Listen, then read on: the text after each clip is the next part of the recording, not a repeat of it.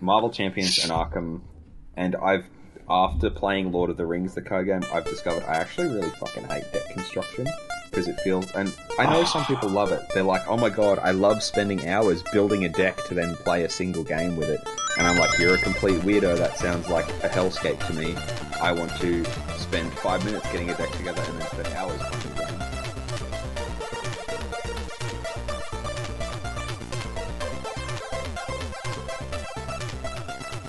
Player 2 PixelCast episode 74.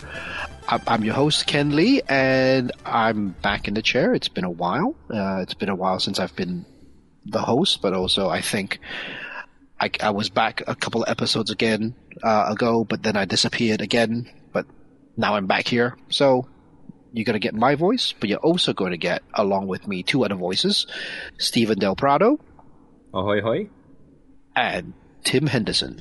Yeah, sorry, I'm here again. It's all, oh, yeah. For a long, it's been a Tim and Ken show for a long time. It has. So, and then we had a brief Tim and Huso period, and then Huso moved out to Whoop Whoop, and then Ken had to come back to save everything. Yeah, that's right. Because at this point, I'm pretty confident saying this is as much my baby as it is yours, Tim. But the hero we deserve. Yeah, look, we'll just crack on. This is on this episode we'll be talking about the year that has been in 2021, anything that's happened in gaming, in the industry, all the terribleness that might have that has happened, and also anything that might be a whack. But before we get into the second half of the show where we talk about that topic, let's talk about some of the games that we've been playing over the past couple of weeks. To get us into the swing of things, Steven, you've been playing Marvel's Spider-Man Miles Morales. I have. Obviously, Spider-Man was one of the big swan song titles on the PS4, and Miles Morales seemed like it was going to be a, solid entry on that console as well. But of course, the PS5 launch at the tail end of 2020 meant that they needed some games to sell that bad boy. So I think they chucked Miles Morales on there, with obviously a bump in frame rate and some resolution stuff. It's a single player, what would have, I guess, ostensibly been like a DLC expansion for Spider-Man, set in the same world following the events of the first game, where you take control of Miles Morales in a much smaller campaign. So I feel like it's probably going to end up being around 10 hours long. So although it's operating in the same Manhattan space as the main game, there's a lot less to do. It feels really tight, even tighter than something like Uncharted The Lost Legacy. But it's really cool so far. Miles has some interesting bioelectric powers, which switch things up a little bit, so it doesn't just feel like you're repeating a lot of the same stuff from the original game. And obviously the traversal is quite good. It's a great time of year to play the game as well, because it is set in New York City around Christmas time, and that is a nice place for me to be at that point in time, since I've spent a few Christmases in New York and was also married over there in Central Park, so I can actually visit the place that my wife and I got married in both of the Spider-Man games, which is always fun. But yeah, I'm probably 2/3 of the way through it now. I'm just mopping up some collectible stuff before I continue on with the storyline. I'd say at this point it's probably lower for me in terms of story, but that's not surprising given its much smaller scope and scale than the original game. Performance on the PlayStation 5 is silky smooth, and I honestly don't really have any complaints. I played the original game on a PS4 Pro and I thought it was fine, but obviously that thing sounds like a jet engine taking off these days, so it's nice to play on the PS5 and then and have it always sounded like a jet engine taking off. Yes. Yeah. No, the PS5 is a great place to play that title. I managed to get it on a very good sale, so I know Ken will approve of that as well. Nice. And it did come with the Ultimate Edition of Spider-Man, so I can go back and play the original game with a few tweaks and PS5 adjustments if I so desire. but I still feel like it's a little bit too close to my last playthrough to warrant doing that. Yeah. But I mean, I really... Oh, can I say I really enjoyed it? No, I played that first Spider-Man on the PS4, and I enjoyed it somewhat, but I fell off it very quickly. Because in my mind there were a couple of things that didn't gel with what I like. I love the traversal. I love just swinging about. What I wasn't a fan of in the Spider-Man game was very distinct sections where this is now the stealth part and this is now the action part. They've gotten rid of a lot of that in this, and one of the ways they've gotten around that is that Miles can actually, spoiler alert, turn invisible. Right. So that plays into the stealth aspect of it and actually ties into combat so that you can stealth combat, which is great because I did not think the combat in Spider-Man was super great. I found it, especially on the high difficulty levels, really fiddly. Like, you needed to use everything in your arsenal to defeat the enemies, and it really felt like you were holding your trigger buttons to go into your sub-menus, to change your gadgets out constantly, to try to counter everything you could. It could be really difficult on some of those fights. You couldn't just button mash your way through. Like, you needed to be smart and use everything at your disposal. Correct. And I was actually going to say that was the second thing that didn't gel with me in that first Spider-Man, because it just felt like Spider-Man felt weak. Weak, but also I felt like I was fumbling. Like I couldn't control Spider-Man in the way that he needed to move, if that makes sense. So like Spider-Man is, within the fiction and the world, like Spider-Man has superhuman powers and superhuman reflexes. Yeah, but realistically, that whole combat system, when he's not against anyone who's superhuman, it should be like you're playing slow-mo. Like, they are all in slow motion and he is just running rings around them. Yeah. But of course that doesn't work in most game contexts. Because, I'm fumbling through, like you say, like sub-menus, press button, and then press double trigger forward triangle to do the thing where you whip out your webs and then you're making it sound like Tekken in an open world game. Oh, it's just so like A something, and then triangle, circle, right trigger, left trigger, and it's just, I had such a hard time just fumbling through all the different permutations of buttons in order to defeat like what seems like just a ragtag bunch of thugs.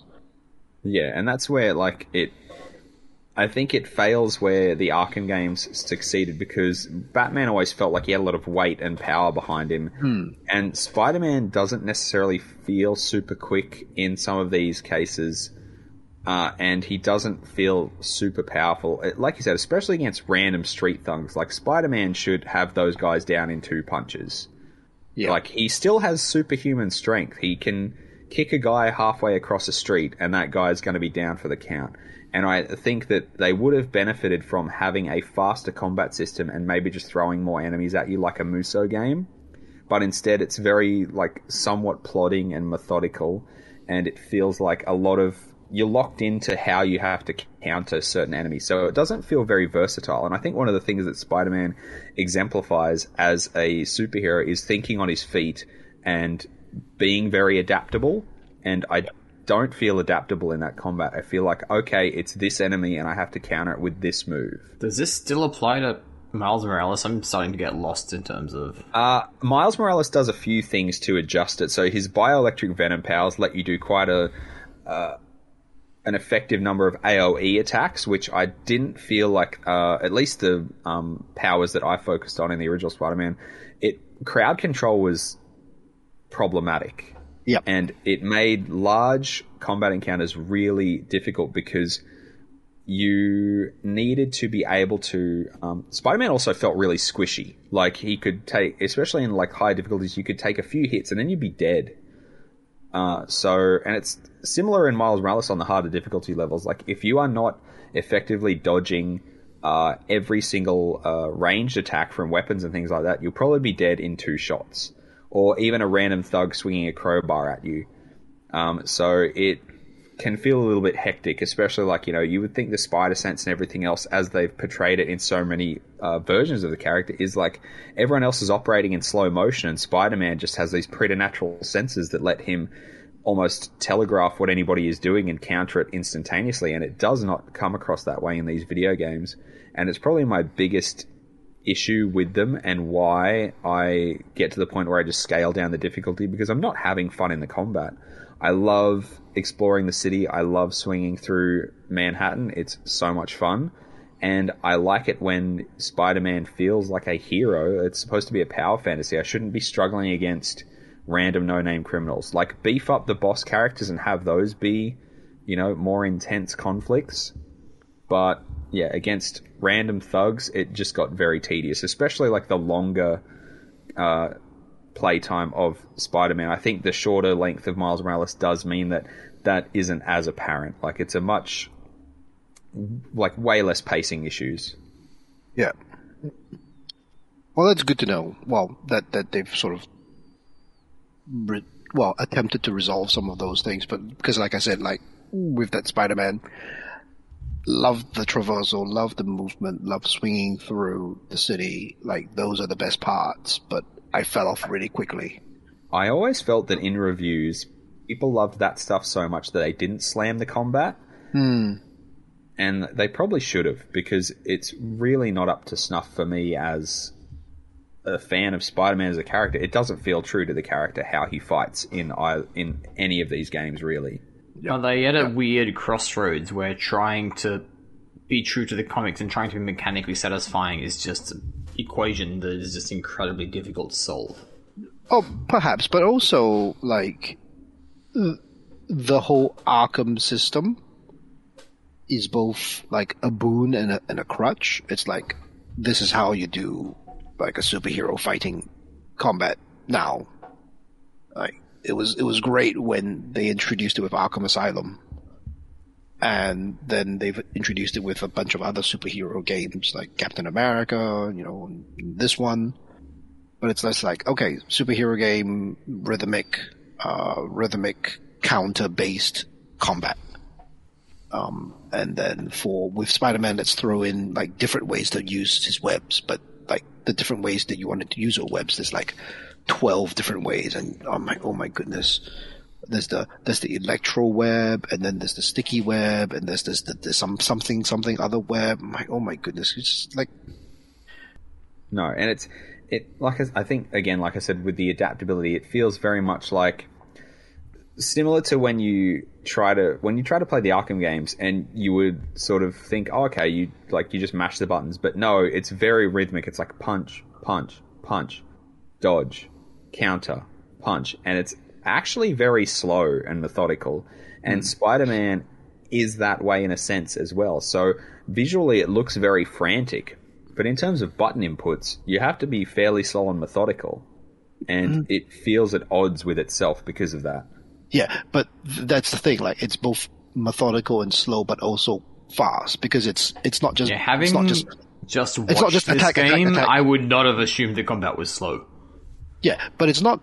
The thing is, it's not dodge, punch. It's not punch, dodge, counter. It's punch, dodge, jump, slide, hide, web, swing. It's like go invisible, use the AoE attack, grab a gadget out, because the only thing that gets rid of those particular enemies is this gadget, or at least that's the best thing to use it for. And I'm out of that gadget, so now I've just got to zip around a little bit, and maybe I'll toss a guy in the air and kick him off the building. And yeah, it's like why Arkham worked is it was methodical, but you felt in control. You felt like, okay, like you saw the visual cues. That's a dodge, that's a counter, that's an attack. This is my window to attack.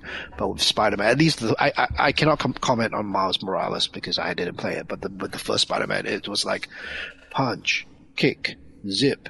Oh, it's like 14, 15 different things later. I'm like, oh my god, like I've already forgotten half of the things I've done at the start, and this enemy has these 3 other things that they're gonna do. I'm like, oh my god, it's confusing and convoluted. It was just too much. So are we recommending Miles Morales or not?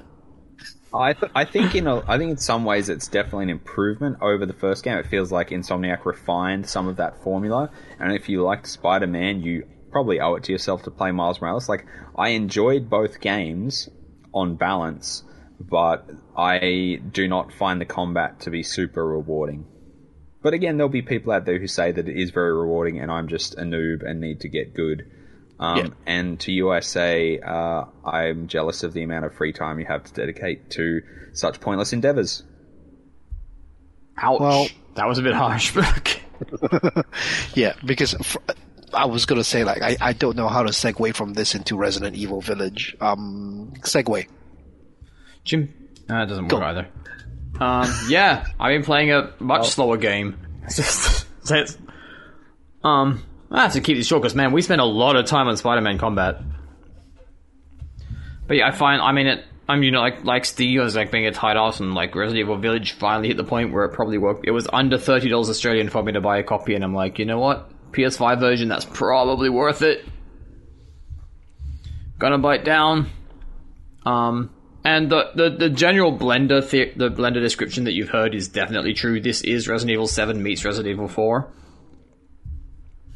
I played the demos, and I was definitely vibing off it. But the thing that prevented me from buying it is A, I'm a tight ass, and B, I have heard that the game itself is actually fairly short. Also I picked up Resident Evil 2 Remake and Resident Evil 3 Remake for like $25 each, so I'm just going to see if I can keep riding out that pattern of these RE releases. I mean, I'm not going to tell you to not play Resident Evil 2 Remake. By all accounts, that is a fantastic game. And I cannot speak for how long this one is. I'm probably about 7 hours in, and I don't have a proper feel. But I could be 3/4 of the way through, or if it actually mirrors the structure of Resident Evil 4, and Resident Evil 7, then I'm probably closer to halfway. Maybe not even. It's definitely not as scary as Resident Evil 7 was. Is that because of the setting? Do you think that like the more realistic setting of 7 amped up that horror factor? Well, realistic. I mean, 7 was like almost like cartoonish hillbillies, and this is like kind of cartoonish Stone Castle Europe. But I mean, just the locations themselves. Like, you can fairly easily, like, maybe you've had experience with some sort of ramshackle rundown building and the claustrophobic tightness of that location, whereas, you know, the openness of the village and the castles and other things maybe. Lived in London and travelled around Europe quite a bit. I've never been to the American South, not the Deep South, so... but it is apparently by design. Like one of the main complaints that they got was that the 7 was too scary. And legit, like, the first couple of hours of Resident Evil 7 are actually, like, just nerve-wracking. It does, like, loosen up once you get the hang of it. And the thing you notice here is, like... Sorry, Steve? I keep meaning to go back to it, but I do have to concur that I found the first couple of hours of that game, like, just so oppressively off-putting to play. It is almost too good at doing what it is doing. Yeah, and I eventually chickened out. But when you say setting, I think you're correct in the sense of just, like, stage design. So the first kind of block of this game kind of mirrors the idea of the first block of 7. So 7, you know, there are different family members, and each section of the game is kind of, at least the initial half of the game, is kind of devoted to each of them, and they all have their own theme for their stage, and there's kind of like a hub world, and like... So the first one is the father, and you're kind of in this, you know, hillbilly kind of rotting wooden house. And the thing with the design of that house is, like, it has a lot of narrow corridors, and the wood's quite frail, so you've got things like... And that guy's wearing gumboots for some reason, so you can, like, hear him stomping, and you can literally just smash through walls, and there is... Like, it's just very confined, there's not actually that much space. And again, narrow corridors, so there's, like, nowhere to run. If you get seen, you are boned. By the design, so his equivalent is actually, you know, the internet's horny love child of the first half of this year. Lady whatever, the like 8-foot, quite curvaceous woman. Dimitrescu, I can't pronounce it. Who who I'm like all on board with Lady the D. internet being horny about, except for the bit where she looks a little bit zombie-like, and I'm not so sure I'm cool with that level of it. But she's just a whole lot less intimidating, and I don't know if that's just her design, but I expect it's probably... The castle's just massive, it's wider, you can get around her a lot more easily, she kind of walks after you with confidence, but... You know, whereas in 7 you would be in a narrow corridor, and even if you're in a different room and he could hear you, he could literally... The guy chasing you could literally just smash in that wall. And it felt like nowhere was safe. Here you could feel like you could get to safety quite easily, and I'm pretty sure that was an intentional.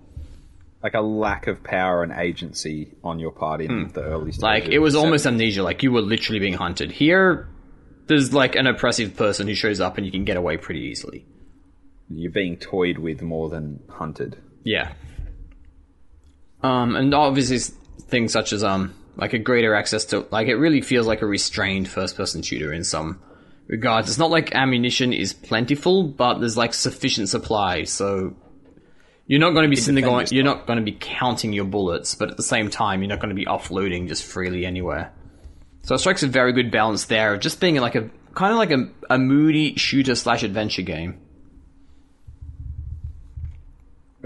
That sounds super interesting because I feel like that's the same reason I fell off Alien Isolation during the early stages, because I've heard that the latter parts of that game get very much like power fantasy and you get too overpowered, but the earlier stage of that are just terrifying. You literally have no defense against anything.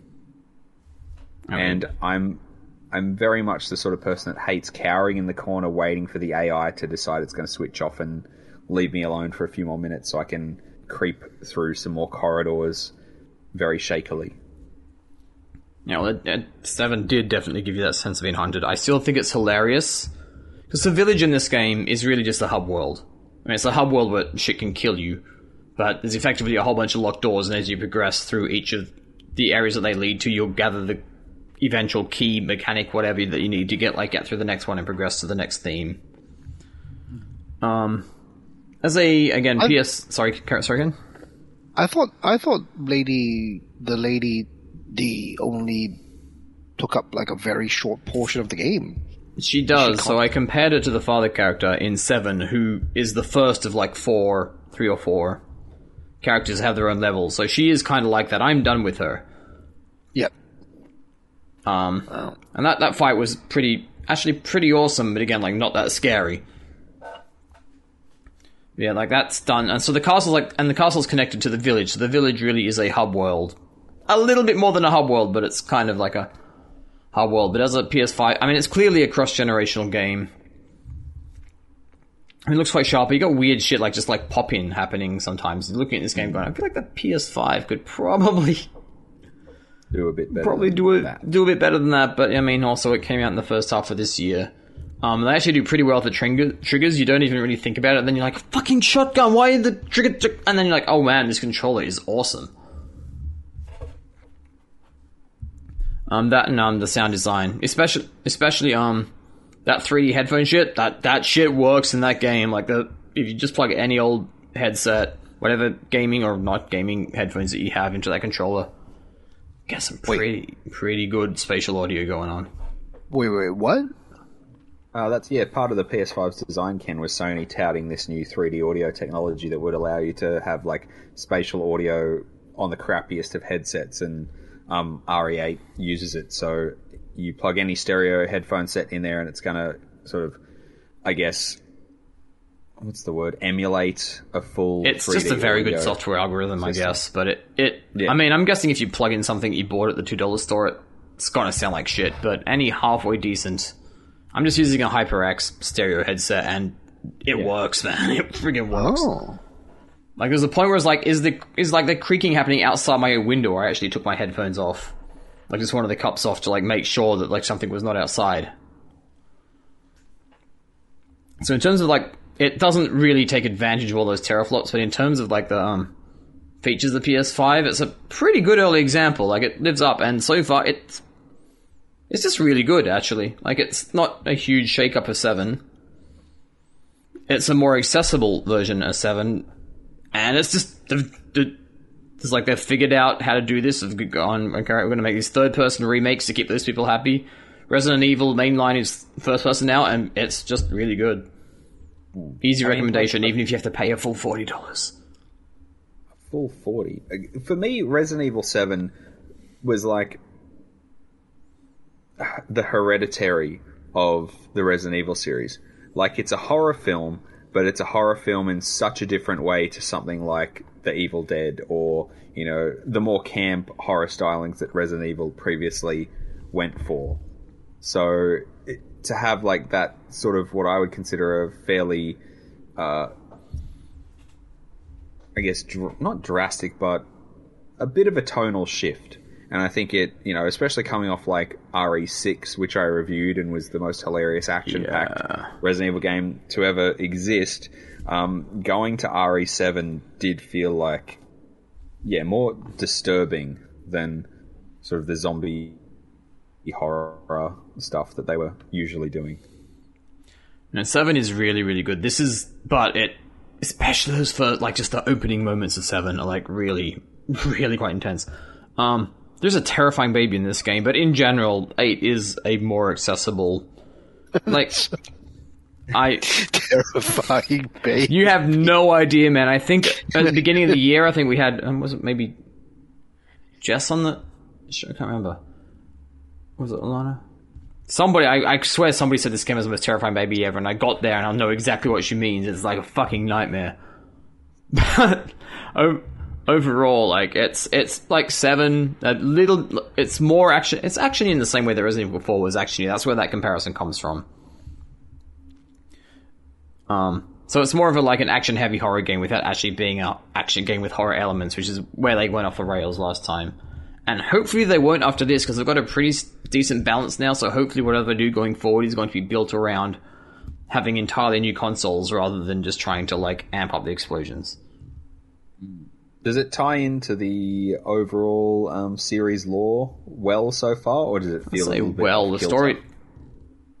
I think all the Resident Evil games are kind of ridiculous from what I've followed of them. It definitely does connect to the other games. 7 did as well, more ways than were apparent at first, if you got through the end of it, and it kind of leads directly off from there. There's a point in this game where you actually lose your hand. Like, you straight up get your hand, it just gets fucking cut off. And you carry it with you, and then you just use, like, a healing potion to stick it back on again. As you do. Oh. Yeah, well...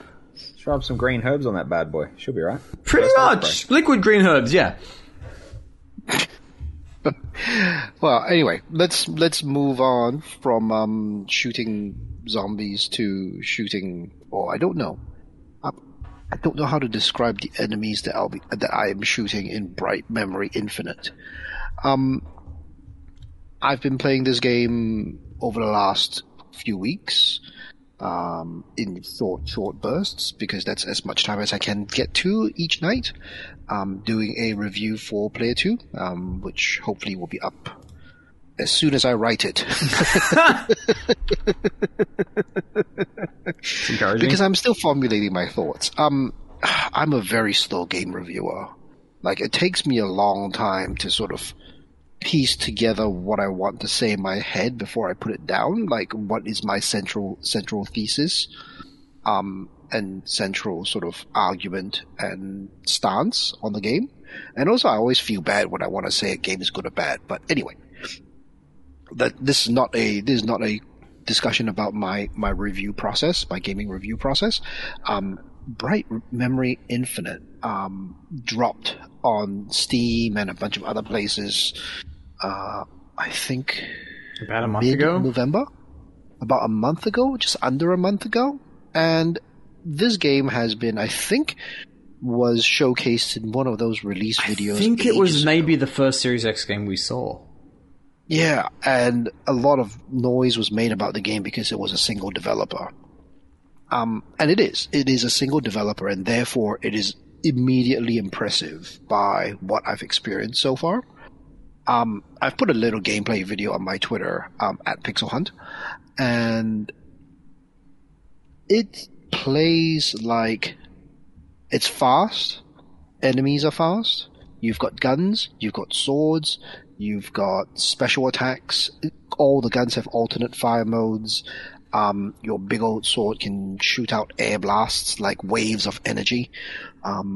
and you can do like rocket punches, and you can sort of juggle your enemies up into the air, and they'll be suspended while you then slash them in like Devil May Cry. So if this was first person Devil May Cry, that would be a fairly accurate description of the moment to moment combat experience. The story is crazy. I don't understand it. And I think this is meant to be like one episode of a series of episodes, because I finished the game and I got completely confused. I'm like, wait, that's it? And one of the reasons why I feel so bad about taking so long to review this game is because the game is actually exceptionally short. The idea is that it is short, you play it, and then you would replay it multiple times on increasing difficulties, right? Huh. It's one of those games. It's one of those, like, keep challenging yourself and see how quickly you can take out enemies type of thing. And the story is absolutely bonkers. There is a black hole somewhere in China, and you're fighting enemy forces who, at the start of the story, just seems like they are perhaps a rival branch of the military, not necessarily enemies, but maybe like some colleagues you don't like. Okay. But then you end up just slicing them in half in multiple pieces. I'm like, okay, are they the enemies? And then it doesn't explain anything, and there's a general that comes out, and I'm like, okay, who's this? No explanation. You just see his face. He's given a name, but he doesn't actually do anything throughout the entire story. But then these time bubble warps that happen, and all the enemies that you're fighting in their futuristic armor suddenly morph into ancient Chinese warriors. Cool. With like medieval era armor and swords and shields, which also shoots out rockets. This kind of sounds amazing. I mean, it sounds incredibly dumb, but I think I'm on board. It Very is strong incredibly dumb, but it is Revengeance also vibes. Yes, Revengeance is actually a very, very good, like, Revengeance, DMC, like, if you can imagine a game where you slice someone up into the air and they're just sort of hanging there in midair whilst you continually slash at them with multiple sword attacks, like, that's the type of game it is. Like you said, Devil May Cry. Devil May Cry, Revengeance. It's got these massive enemies that then, massive bosses that have multiple phases, as you do in games like this type. They all tend to be like ancient. I want to say, like, there's supposed to be some. The game. This is why I'm finding it so hard to articulate, both here and why I'm struggling so much with the review is that the game keeps hinting at something of significance, but the game takes no time to explain what that significance might be. And even I thought that because I have some affinity to Chinese culture, I thought, okay, maybe they're talking about something, or maybe they're referencing some myths that I might be familiar with, but nope, just nothing there. You're saying the dumb white person listening to you right now, aka me, is going to enjoy this more because he's like, yeah, man, whatever, fucking dragon just appeared in the cloud. Like some guy who just turns up and he's got like multiple faces, and then after that and then you defeat the guy with the multiple faces, and then he turns into a guy with 4 arms and then a bird and a snake in one of each of those arms, and the snake then attacks you. And then the bird also attacks you, but then you've got a shotgun that shoots like flames, but also you've got a massive rocket punch. It still sounds amazing. It sounds dumb in the most amazing way. It is absolutely impressive that it is made by one person. It's amazing that it makes absolutely no sense from moment to moment. It's amazing that it makes no sense when the game ends, because I was like 5 hours in. I'm like, oh, okay, I'm finally getting the hang of this. And then credits roll, I'm like, You say credits. Five? Shouldn't it just be credit? Like just name. oh, I mean, there's a whole bunch of there's a whole bunch of stuff with like translations and that sort of thing. Right. Because I played the game. I've played the game through twice now. Once with the English language and once with the Chinese language audio turned on, and they're both pretty well done. Like the English language translation is actually quite on point. I mean, it's very difficult to do, word for word, but it's pretty close. And I'm playing through a second time now. I'm now bumped up to the higher difficulty on my third playthrough. And it's dumb. It's dumb, but it's good. I mean, things can be dumb and good. It's dumb and good. Is it but Shadow also, Warrior good? Like, that was dumb and really good. It's different. And I think, the fact that, I don't know, yes, it is Shadow Warrior levels of dumb. It's probably a little bit smarter than Shadow Warrior. Huh. In that, I think it's trying to at least tie disparate parts of its own mythology together. But because this game, as it is right now, is episode 1 of I don't know how many, they haven't had that opportunity to further sort of consolidate their mythology, but it seems to be hinting at things. Oh, the other thing is they keep throwing out random words in the way that these type of games do. Like, I'm deep into the game. This is the final boss. And then the big bad guy comes out after you kill the boss, and the big evil comes out and says something about the primordial flood. And I'm like, you've literally never mentioned this word ever in any part of the game prior to this point. So I don't understand what you're talking about. It's capitalized on the subtitles, and you're like, ugh.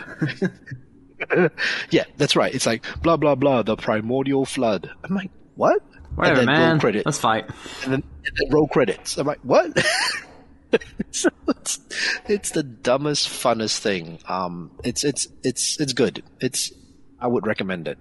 I probably wouldn't recommend full price. I actually don't know how much it It's costs. like 2,000 yen in Japan, so I don't think full price is actually that much to ask. I'm guessing like $30 No. in Australia. Yeah. Is it on Game Pass? No, it's not on Game Pass. It's on Steam.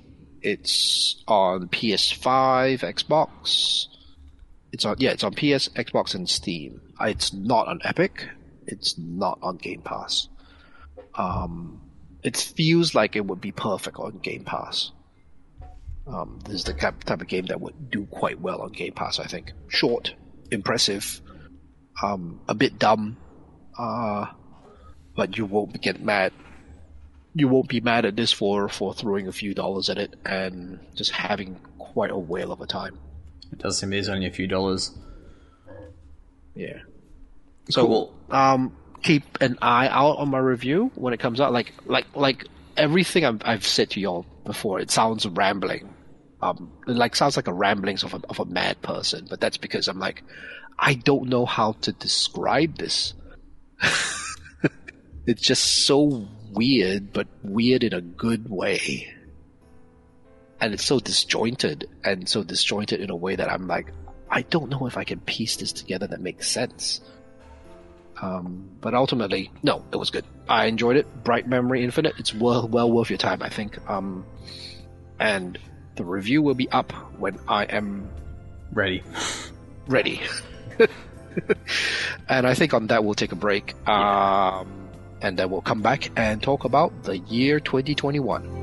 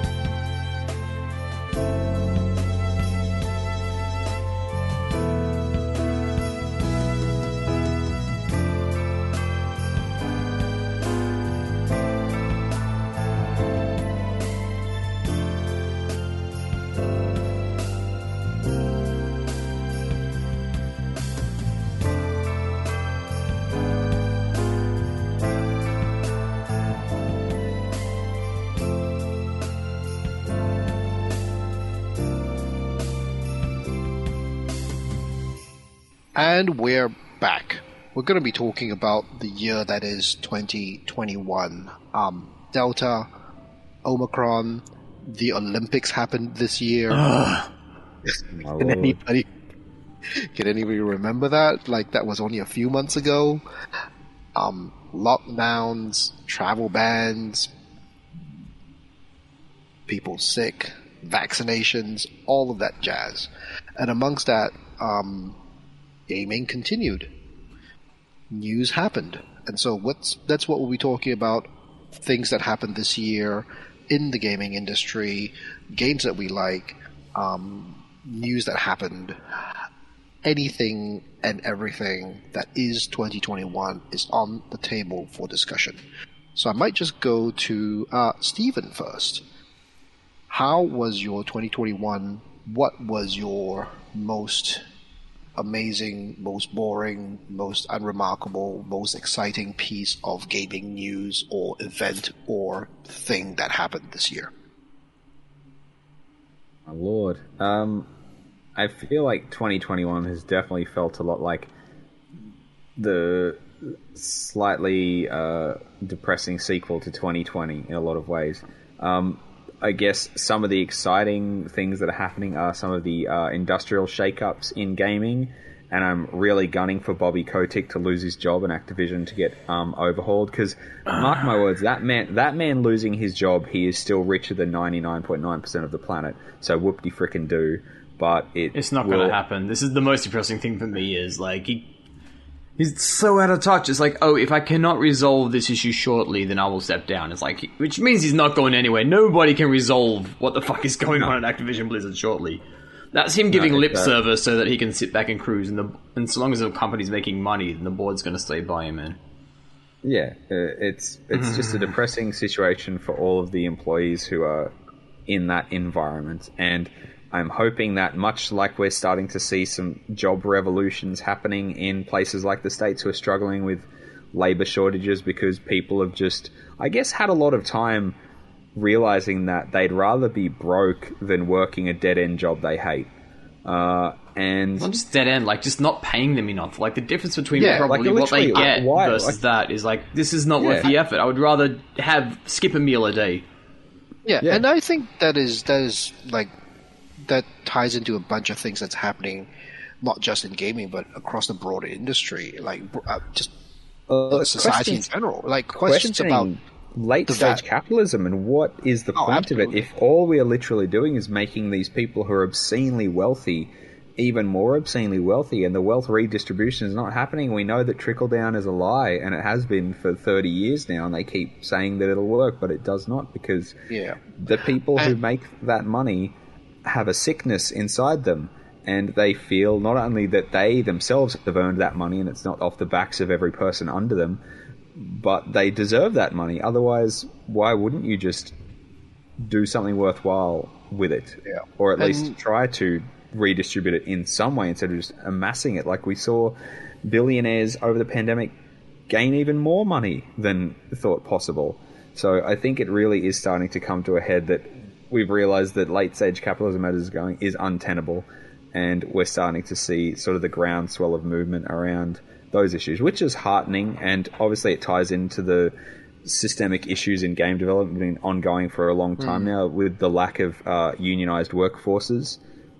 I got a handy little analogy coming out of my still somewhat going on, although I think it's chewing through my data as well, so I may delete it, Pikmin Bloom habit, where a few days ago, like I hit just my life is weird like this. I hit like 29,000 steps, and it always compares it to like the day before and the day after, and I'm looking at this step count and going, this is the problem with capitalism. Kind of like I cannot continue to grow.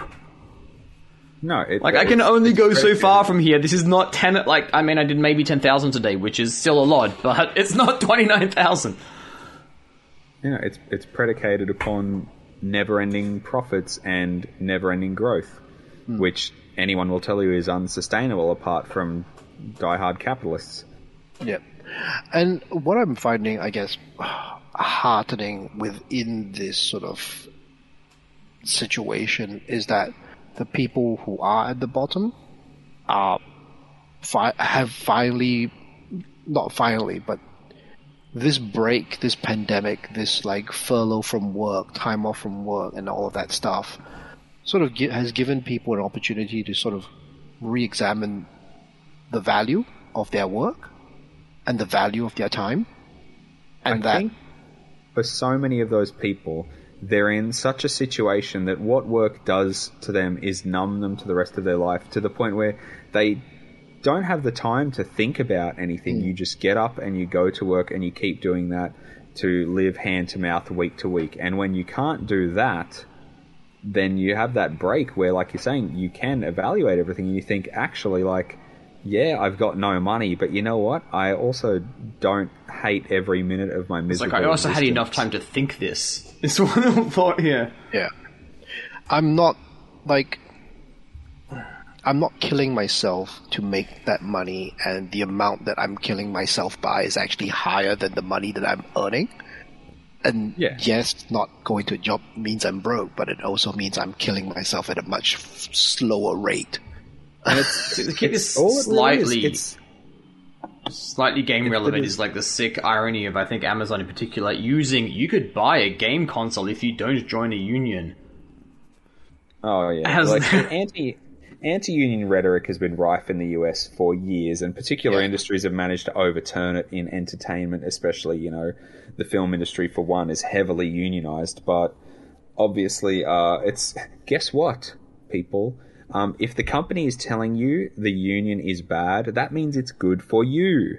That's how these things work. If Amazon tells you unions are bad, it means you are going to get something out of it, and it's no different to game developers. There's, you know, only so many scab workers they can bring in, and you know what you do? You beat them up on their way into the factory, and then they don't have scab workers anymore, and they literally need to come to the table and pay you a living wage. Maybe don't beat up the scab workers, but yeah. I mean, you don't have to like them, but don't take a baseball bat out.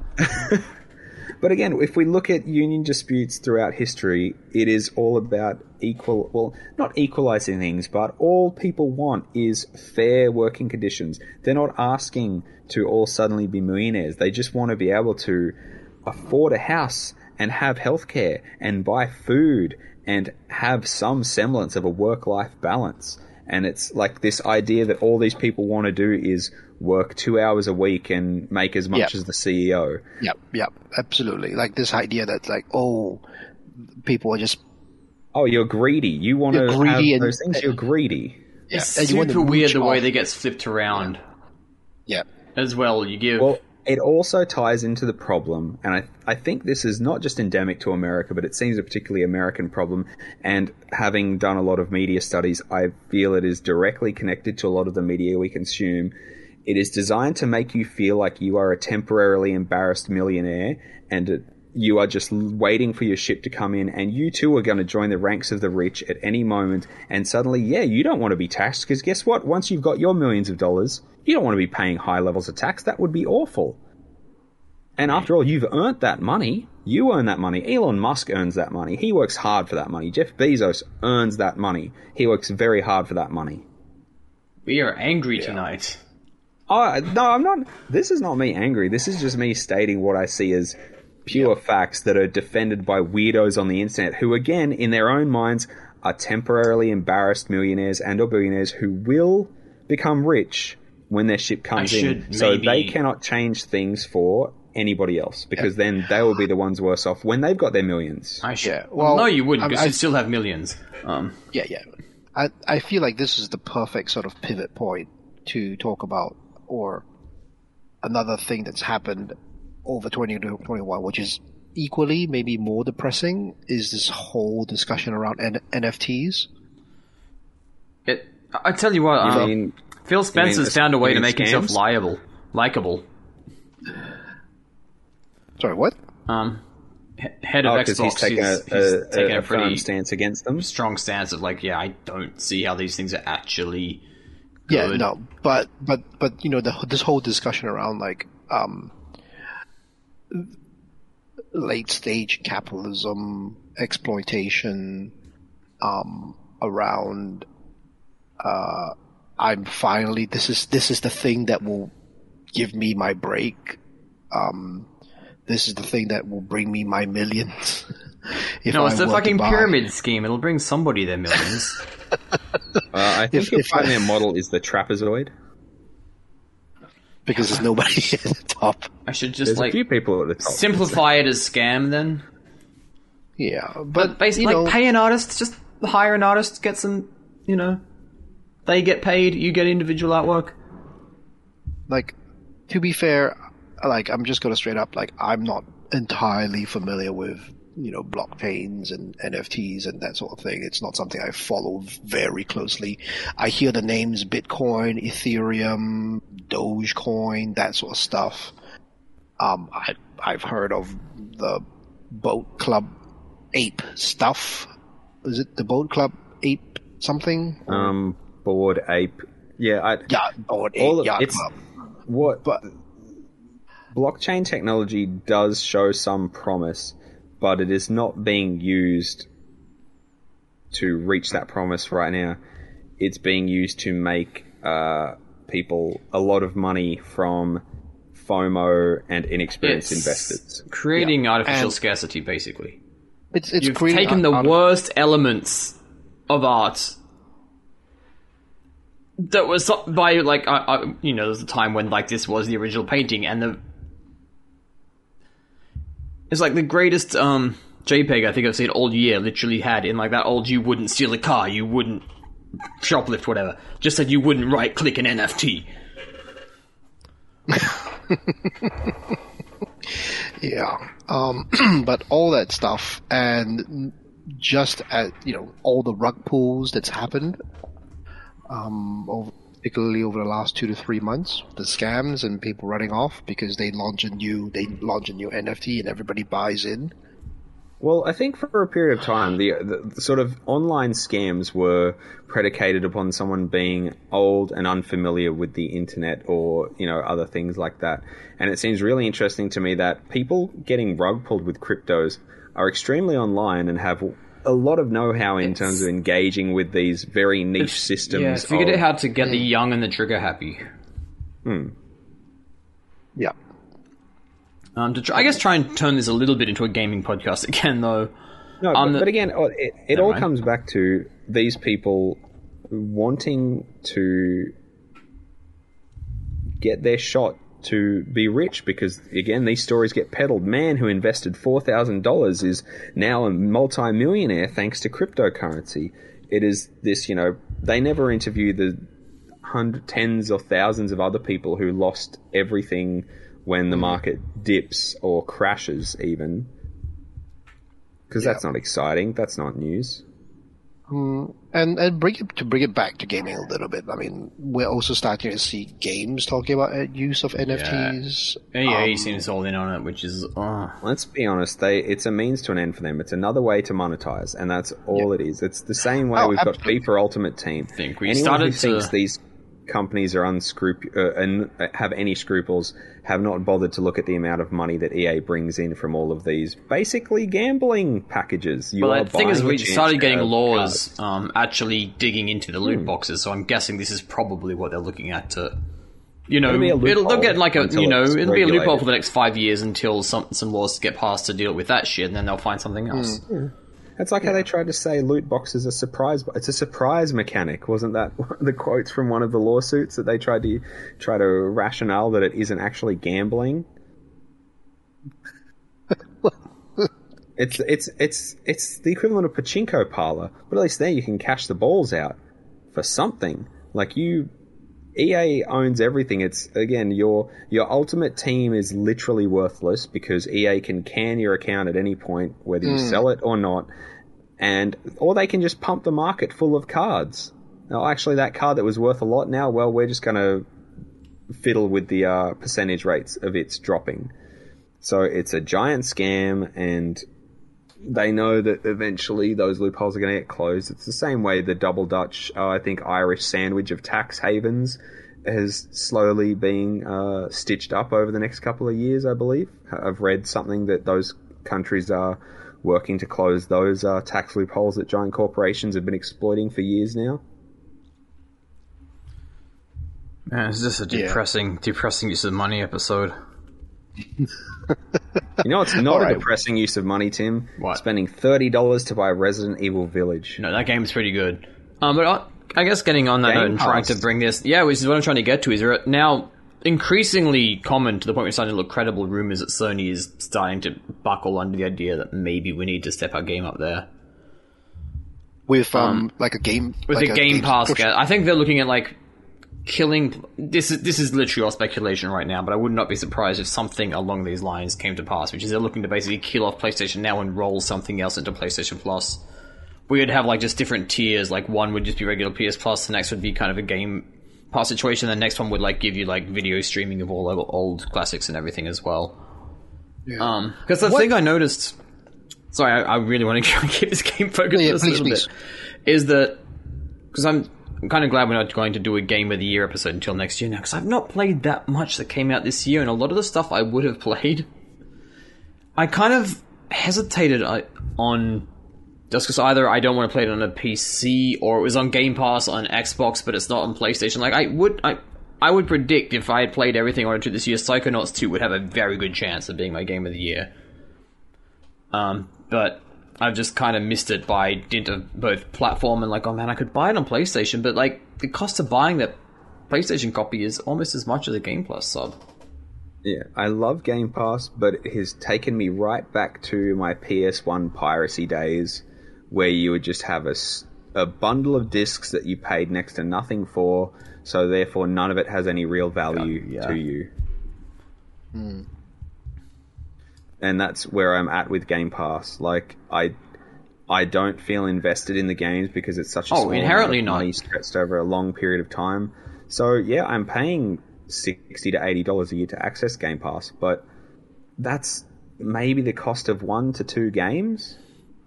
And I find myself not invested in it because there's not that, sunk cost. Oh yeah, that whole I just spent $100 on this, I'm going to rinse it, is gone. I need to get $100 out of this. It's like, oh well, it's not that good, or it's not really grabbing me, so I don't feel bad about not playing it. On the other hand, you occasionally discover stuff you wouldn't have played otherwise, so it's like a... Oh yeah, it's great for trying things that would be outside of your wheelhouse. Like, you look at something like, I'm not spending $60 on that.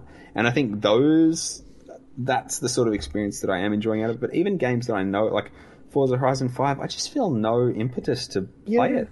Well, on the flip side... I've got games on the PlayStation 5 that I have paid money for because Sony doesn't offer this service, so I prioritize those games. Yeah. On the flip side, though, like, Game Pass is also given me that the privilege of taking off rose-tinted glasses of, like, I paid this money, therefore I feel compelled to like it. Yeah. Because this game blows. I'm not going to finish it. Yeah. Because I re-signed up to Game Pass because they were doing like a 3-month, talk about value of games.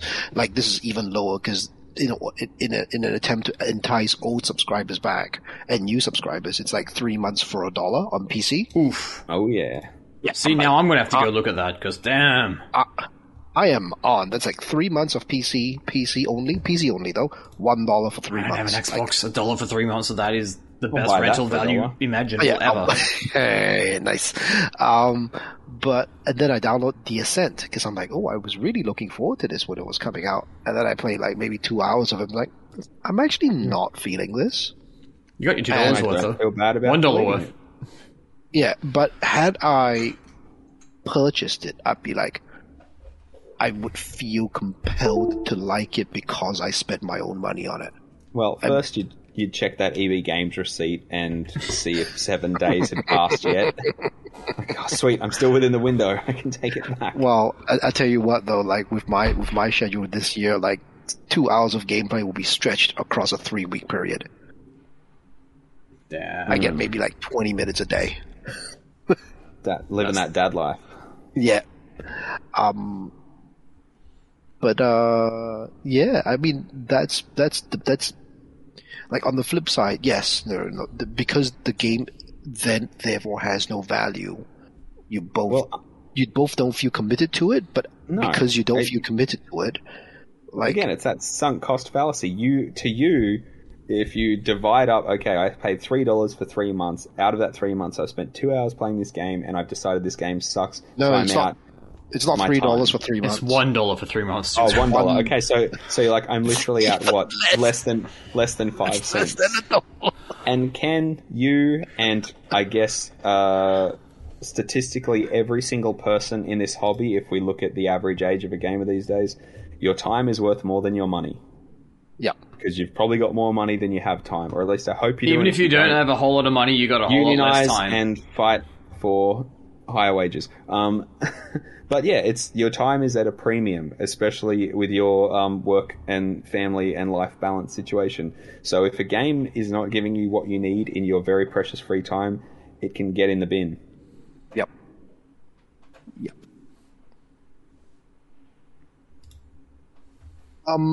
One of the things that surprises me in 2021 is that 2 years into a new console, we are still seeing. We talked about this previously a little bit, but I think it's worth repeating that shortages of both the PS5 and the Xbox Series X, it's just ridiculous. My understanding is the compounding of factors. So we've got absolutely, it is. Material shortages, production shortages, shipping shortages, and it's just this perfect storm of. And a lot of people have a lot of free time. Yeah. The demand is high. And demand, and then the demand has been high for so long that it's probably created shelf. Extra demand of like just curiosity about what is this. People who may not have been aware of the PlayStation 5 are hearing about it like in a just news story every week. Yeah. It would be really interesting to see if you could box up your 1-year-old PlayStation 5 and still flip it for a profit before this Christmas. I bet you could. I bet you could chuck that thing up on Marketplace for like $1,200 and someone would pay it. Yeah. Yeah. I mean, I think that would be a reasonable dick move, assumption. but you wouldn't get laughed at either. Yeah. But I was genuinely like, oh, I wonder if I can get a Series X. Like, nope. Not unless I want to pay like some scalper on eBay 3 times the cost. I think the thing to remember is the people who are getting them are people who've been waiting for them for like 6+ months. Yep. That's how long the backlog is. And it's really telling that I don't know if you guys ever get to go. I don't much, but anytime I'm in an EB Games, at least one person asks the clerks about consoles. Do you guys have any Xboxes? Do you guys have any PlayStation 5s? And it's just such a world-weary response of no. Like, I'm so sick of answering this question. No, we don't have them. No, we're not getting them anytime. And if we were, you certainly wouldn't be getting one unless you've been on the waiting list for 6 months now. Yeah. It's pretty crazy. It's just, I mean, I understand the conditions that created the situation. The situation is still pretty nuts. It's like just a perfect storm. And I imagine that, I have to imagine that Sony and Microsoft are devastated that they cannot take advantage of this because you can imagine what their sales would be. Like, Sony's at what, nearly 15 million with a global shortage of these consoles that's outpacing the PS4, which was a huge success. So, yeah. Games are popular, yo. Yeah. That's the takeaway. I think they're just a really, outside of, I guess, streaming services, it's, really good bang for buck ratio in terms of entertainment generally. Yeah. Yeah. Any other gaming news that caught your fancy? I'm looking at a summary, a helpful summary of some of the key things. I'm going to say, sorry, I had to mute myself because I sneezed. My general takeaway is Sony might eventually do Game Pass. Consoles still are not available. Everybody at the top of these companies are terrible except for maybe Phil Spencer. And even then, I would not be surprised if he got Milkshake docked the shit out of somebody milkshaked the shit out of him next year. Yeah. So, like I said, I was looking at a summary of some of the big gaming news of the year. Google Stadia, first party development ends. That was this year. I was reading that. I'm like, was that this year? Turns out it was. It's been a blur, quite honestly. Like, I think I think it's getting really hard to track things like that happening. And I think give it a few years and there's going to be this very like distinct sort of Vaseline-esque filter over late 2019 through to whenever we start to come out of this, that people will just be like, wow, that was a really whack couple of years, wasn't it? Yeah, absolutely. The whole Grand Theft Auto trilogy release that only happened 3 weeks ago. Oh wow, that was a clusterfuck. Was pulled. Isn't it? It's so interesting to me that a company that has been making profit off these products for so long, that initial investment has long been recouped, and they are now pure profit, and they don't want to spend any money to make any of this stuff worthwhile. They want to ride these things till the wheels fall off. Right. I mean, and that is, again, it's just going back to what we talked about before. It is that late stage capitalism. How do you keep making profit? You don't spend any money, and you keep making more and more money off the things you already made. The thing that actually boggles me, I mean, we had extensive, the whole of last episode was about this, and I really think that those initial Grand Theft Auto games were not actually good to begin with. But the thing, like, I mean, whatever company, I forgot the name of the developer they like shipped it out to, but it's no, like they had a third party that they and they gave them like 3 years or something. It's not like it was developed in a hurry, but the thing that's more confusing is they're letting. It's not that they were cheap with development, because they've let them kind of poison the brand. The thing is, though, at no stage was any of this a surprise to Rockstar or Take-Two. And I think it's really hilarious that people keep falling for this idea that these giant companies with tens and hundreds of employees and a high degree of oversight were just confused and confuddled by these smaller developers that they paid to, we had no idea it was going to be this. Yes, you fucking did. Oh, absolutely. You knew exactly it was coming out in that state, and you didn't care. Because they were going to sell 3 million copies anyway. Yeah, Cyberpunk 2077. You saw those pre-order numbers and you thought, let it ride, baby. I mean, it's easier to beg for forgiveness than it is to ask for permission. Yeah. We're sorry that it came out in this state, but we already have your money, so thanks. My issues with Cyberpunk 2077 are completely separate from, the quality of it. There's this whole other... I have a whole other bag of issues with Cyberpunk. It was a thoroughly, thoroughly disappointing game for me. Outside of the technical aspects. But it's all the same issue. It's just these huge companies trying to play dumb and say, we had no idea it was in such a sorry state. Oh, yes, absolutely. Yeah. So Grand Theft Auto, Warcraft 3 Reforged happened this year too.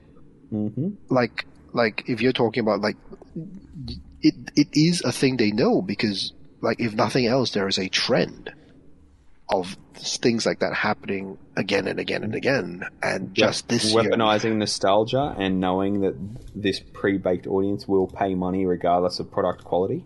Yeah, Warcraft Reforged. I mean, thank goodness. Apparently, I didn't play Diablo 2, but Diablo 2, the Resurrected, is actually good by all accounts, which is really odd. They must be not odd, but they must be on their best behavior for all the terribleness of Blizzard, particularly at a corporate level. They generally have pretty good quality control in their games. It's everything else is... Well, I think that Diablo these days is a much more flagship brand than Warcraft. Not to be confused with World of Warcraft, but Warcraft itself, I'm sure, it's just all based on projections. They're like, this is how much money this thing we project it to make, so this is how much we spend on it. And if it's not good at that level of money, too bad, because that's how much we'll make back off it. Yeah. Yeah, so, that's... It's been a weird and depressing year, to summarize. I mean, yes. Ultimately, it's been, the whole year seems to be bad. Halo is good? I wouldn't say bad. I just think underwhelming. There have been a couple of games that have come out that I've enjoyed, but I don't think there's been anything this year that I was... But I mean, we're in a transition year. This happens every single time. 2014 was like this as well. Yeah. There's some really good stuff hidden there, but none of it's at the... Are we really in a transition year, though? Is it transition as in because Generationally, yeah. But but like I said, we're 2 years in. We're 1 year in. Has it? Didn't they launch like late 2019? No, end of 2020. It's just been such an awful period, Ken. No, it feels like it's been 2 years. No, literally. Do you not remember a few podcasts back where the topic was the fact one episode ago it had already been a year since these consoles had come out, and they felt like they'd done bugger all. I can't count either. That is true. That is true. But I thought it was a bit longer than that. No, it's been 2 years and a couple of weeks. 1 year and a couple. See, now you've got me as well. No, literally by mid-November last year, we had our Xbox Series X's and our PlayStation 5s, and in that time since, I don't think I've been completely wowed by a game on either of them. Yeah. There's games I've enjoyed, but again, it could just be me. I think I'm in a bit of a video gaming funk as it is, and I'm trying to get my mojo back. No, I think that would be reasonable to expect, not just yourself, but just generally across the across society. That generally everybody's in a bit of a funk. Yeah. So, 2020, y'all. 2021. Sorry. Yep. Exactly. And this is probably punch out now. 2022. We're nearly at 2022, and it does not feel much different. No. No. Yes. No, it doesn't. And I tell you, I work in a industry that is very specifically and directly impacted by border closures and travel.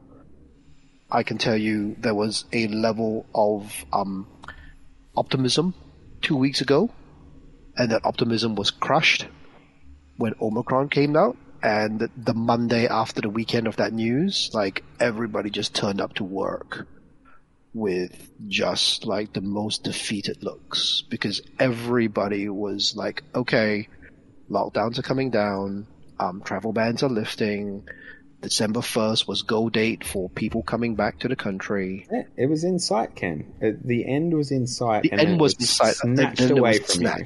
Yeah. And then the weekend came up, Omicron news hit, and it's just Monday morning, like, everybody in my team was just... It's like Groundhog Day. Again, one more time. Yeah. So... Like, this all feels very familiar. On that cheery note, we'll be wrapping up this episode. Quite. So, thanks very much, everybody, for joining me today on this episode of the PixelCast as we review and talk about the year that's been. Stephen, where can we find you on the internet, and do you have anything to plug? I'm hoping to eventually get this Shin Megami Tensei 5 review sorted out, but it's a bit of a slog, I'm not going to lie. At Gorath44000 on Twitter, and also at No Shelf Control. If you want to look at my sparse board game still a pretty postings, good name. Those will probably ramp up as I get a bit more time over the holidays and can dig into some more board game related stuff. But yeah, just play it too. I'm hoping that I can convince our lovely and wise and kind overlord to let me publish the board game gift guide that I wrote mistakenly, thinking that that's what I needed to do for our annual gift guide when it was not. But hopefully he'll still let me put it up on the site, so you might get to see that. I think at this stage, or not at this stage, but users generally like pretty chill and cool with us putting our own interests and passions.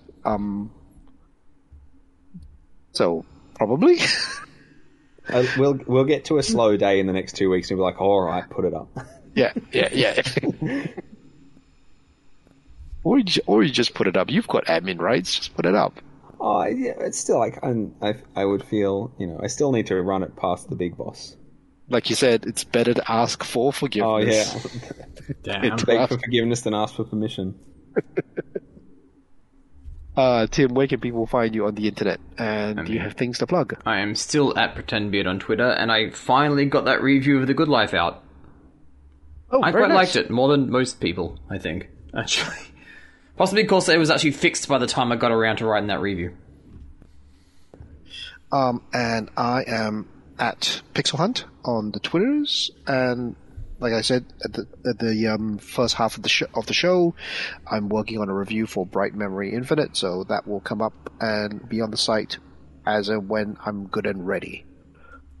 On that note, thank you very much, everybody. Listen to the podcast, check out all of this good stuff that's on the website, on the YouTube channel, player2.net.au. Thanks very much, and we're out. King of Spruiking. King of Spruiking strikes again. You got to keep doing it. I mean, next time what we need to do is put the Patreon